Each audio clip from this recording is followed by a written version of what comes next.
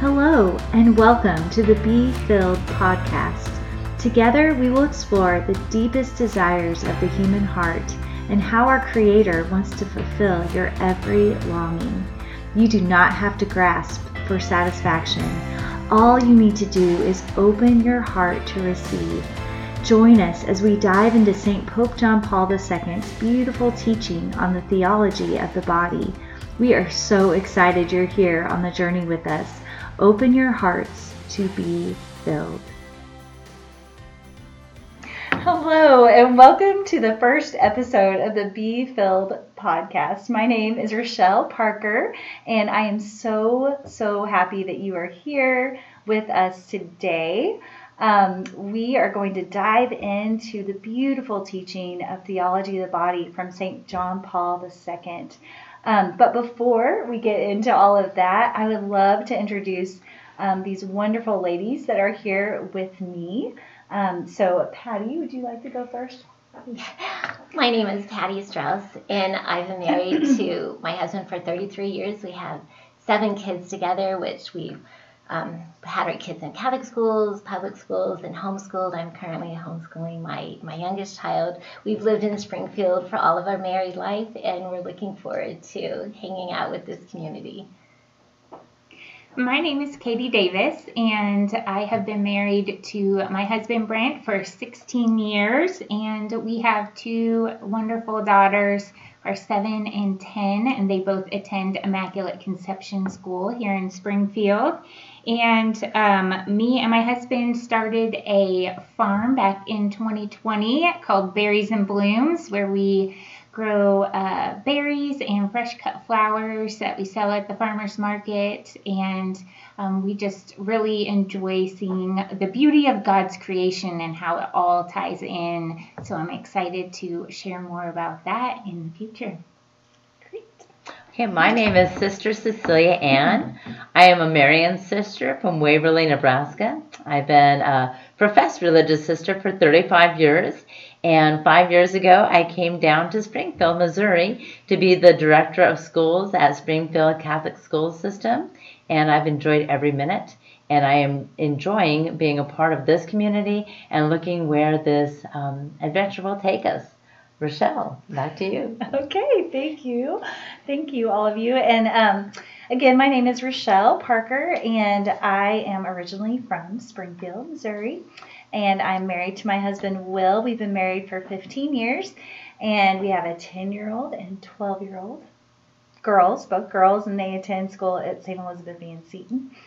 And what do? I do a lot of things. I used to say I was a stay-at-home mom, but that's not really true. I'm never home. So I do a lot at church, but I'm also a licensed clinical social worker, so I do a little bit of work around that as well.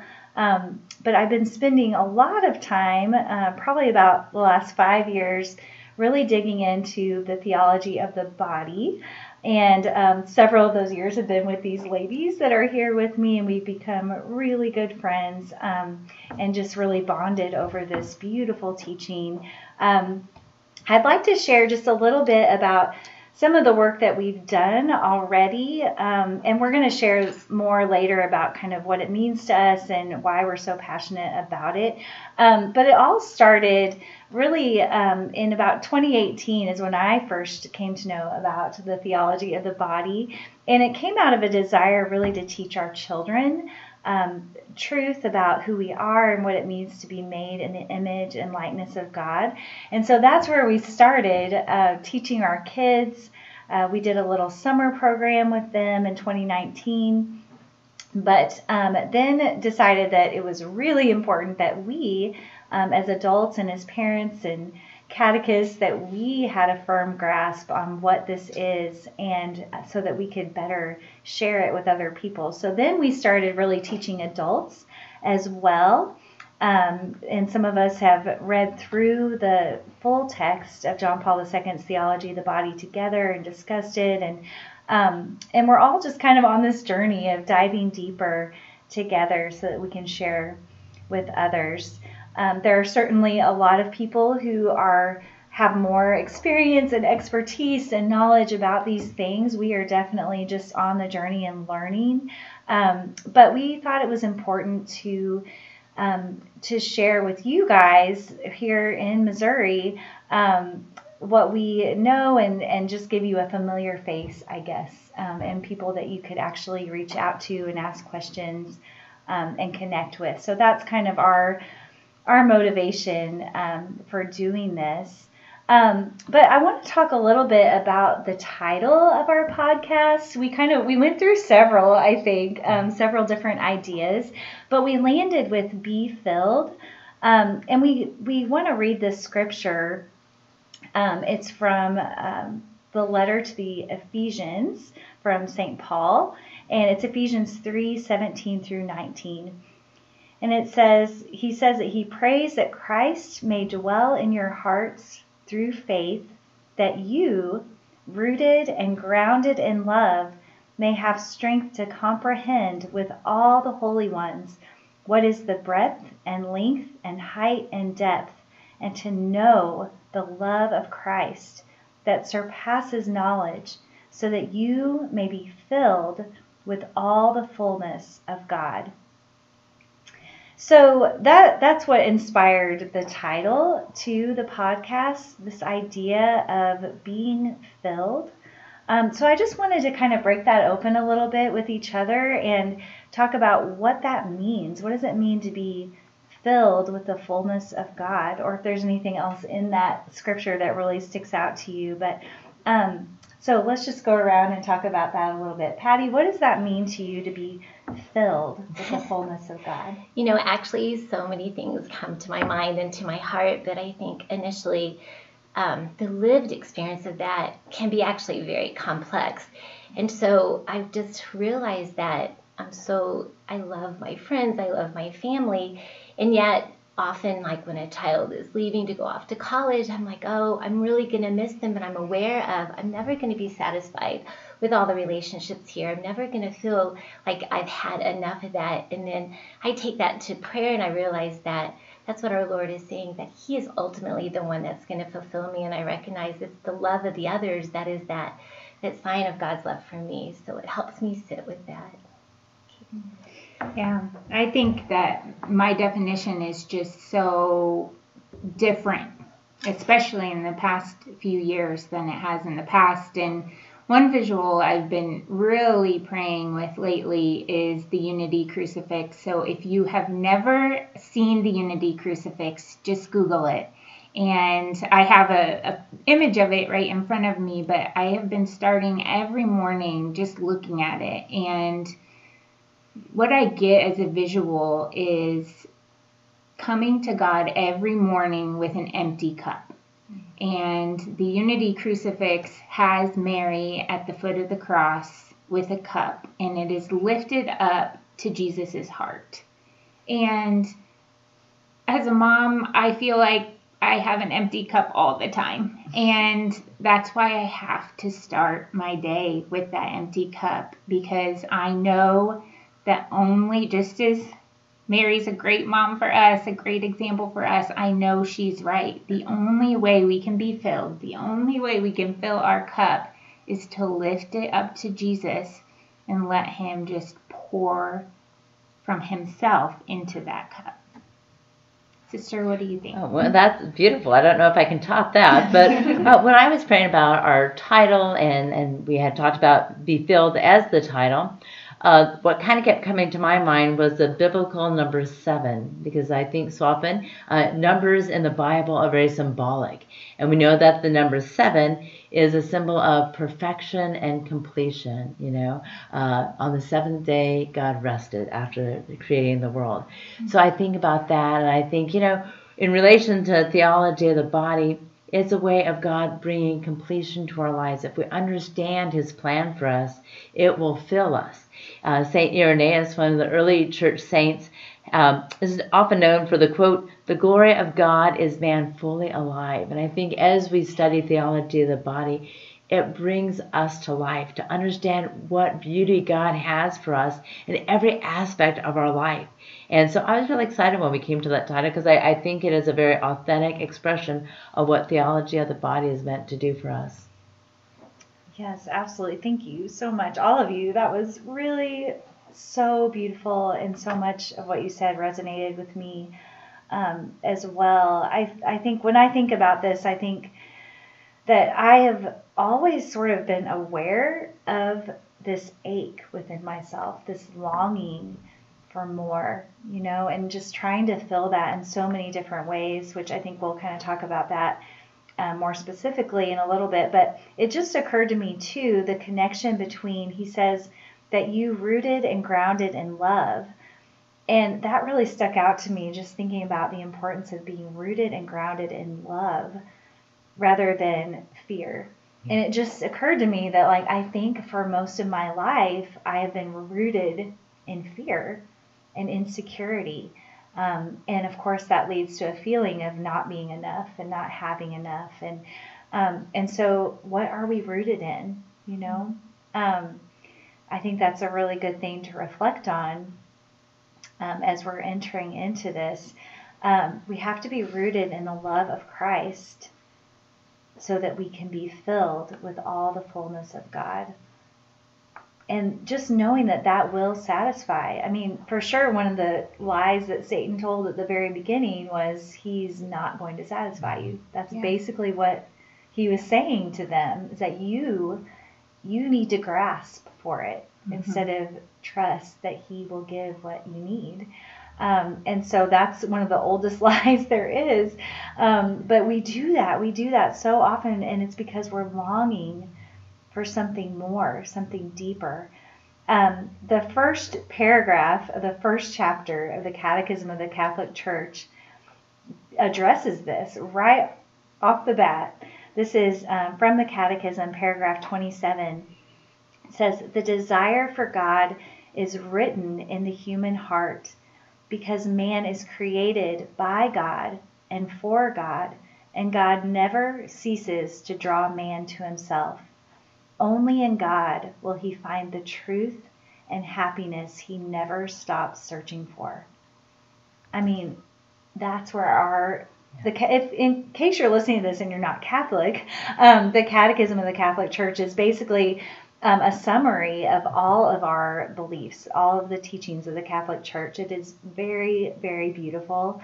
And I think it's very telling that this is where the church starts in teaching people about our faith, is that this desire that we do all have within ourselves, whether you know it or not. You are seeking God, you are searching for him, even if you don't know that's what you're searching for. That is truly, it says, only in God will he find the truth and happiness he never stops searching for. And St. Augustine says, "You have made us for yourself, and our hearts are restless until they rest in you." And I have definitely found that to be true in my life. What has your experience been with this longing within yourself? Has that been true in your life? Patty, would you like to share? Yes. I mean, again, there's so many different reflections, but what strikes me right now from the conversation I've been hearing from you is that it's true that I read that and I know that it really strikes my heart, but I realized I've had to take it to be more concrete, so that I need to spend time getting to know our Lord and sitting with him. So I've had to really be very practical and sit with him, a few minutes every day, and just to be silent. And I like to just have an image of our Lord. I really like Divine Mercy, where it looks, he's so welcoming. And I try to see his eyes looking at me and being very kind, because I have things running through my head where I feel I've messed up, I'm so broken, and that gets really busy in my mind. So I just try to look at his eyes, and then I do recognize that he speaks to my heart. So because I am restless until I rest in him. Well, I can definitely relate to that restlessness, and it's almost like you want it to go away, until you realize why it's there. And then once you realize where it's there, you're like, oh, well, if I don't experience restlessness, then am I further away from God? And it's almost the exact opposite of what you would think in the beginning. And in case you haven't figured it out yet, you will soon. I'm a very visual person. And so the visual that I get with this restlessness is like that, exactly what you're talking about, Patty, that fast pace, your mind is going 100 miles per hour. And Shauna Niequist, in her book, Present Over Perfect, I read that book right after I left my full-time job and realized like how restless I was. And so she has this visual where she's hopping in her minivan and she's speeding down the road and she squeals into a gas station and she opens her car and runs into the gas station and she's just dying of thirst. And she puts her mouth under the Slurpee machine and just lets the valve open. And the red, sticky slushy just goes all over her face and her outfit. And then she realizes that all she was really craving was one ripe strawberry. And I think about that all the time when I'm restless and I'm going 100 miles per hour. And I'm like, why isn't this Slurpee satisfying me? Oh, because I just need one true God. And as a berry farmer, when I'm out there and I get my first ripe strawberry and I taste it, like, oh no, this is so different than all the other berries I've ever eaten from a store. Ooh, this is the real thing. Oh, and that's exactly, right? Yeah. When we get that taste of God, that real intimate taste, that's exactly how we feel. Yeah. Have you had a ripe strawberry, sister? I think I have. I hope I have. But I think so often, as a religious, we are so blessed with a very structured prayer time and everything. And I think after a busy day, when you've been doing and doing and doing, just to be able to go into chapel and be there with the Lord, it fills a spot, and all the worries of the day start to fall away. Mm-hmm. And you'll deal with them tomorrow. They will not go away either. But just being there with the Lord, it just helps to, because that's really what you're seeking. Even when you're working on the busyness of the week and of the days and all the problems, you're always trying to bring people into that encounter with God. And I think of the story of the road of the apostles on the road to Emmaus, when Jesus is walking with them and teaching them, and they don't see him, they don't recognize it's him, until the moment he stays with them and they sit down for a meal and he breaks the bread, something that's so ordinary, and they recognized him.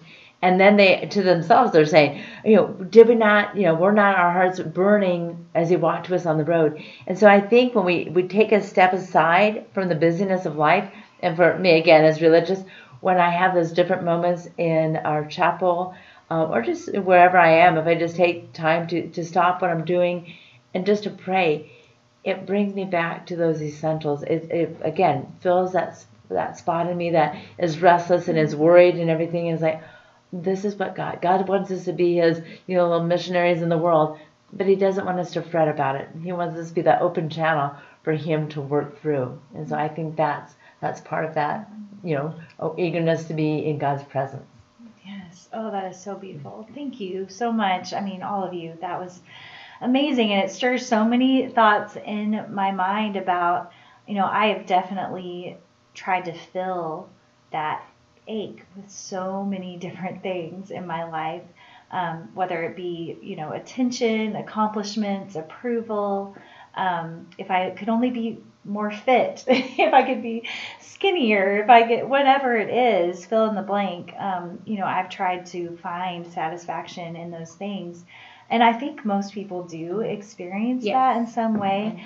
But Katie, like to your point, when you are aware that what it is you're really wanting is God, for me, it's changed my reaction to myself when I do have desires that maybe I'd rather not have, or there's temptation that comes up or whatever, rather than try to ignore that and push it down.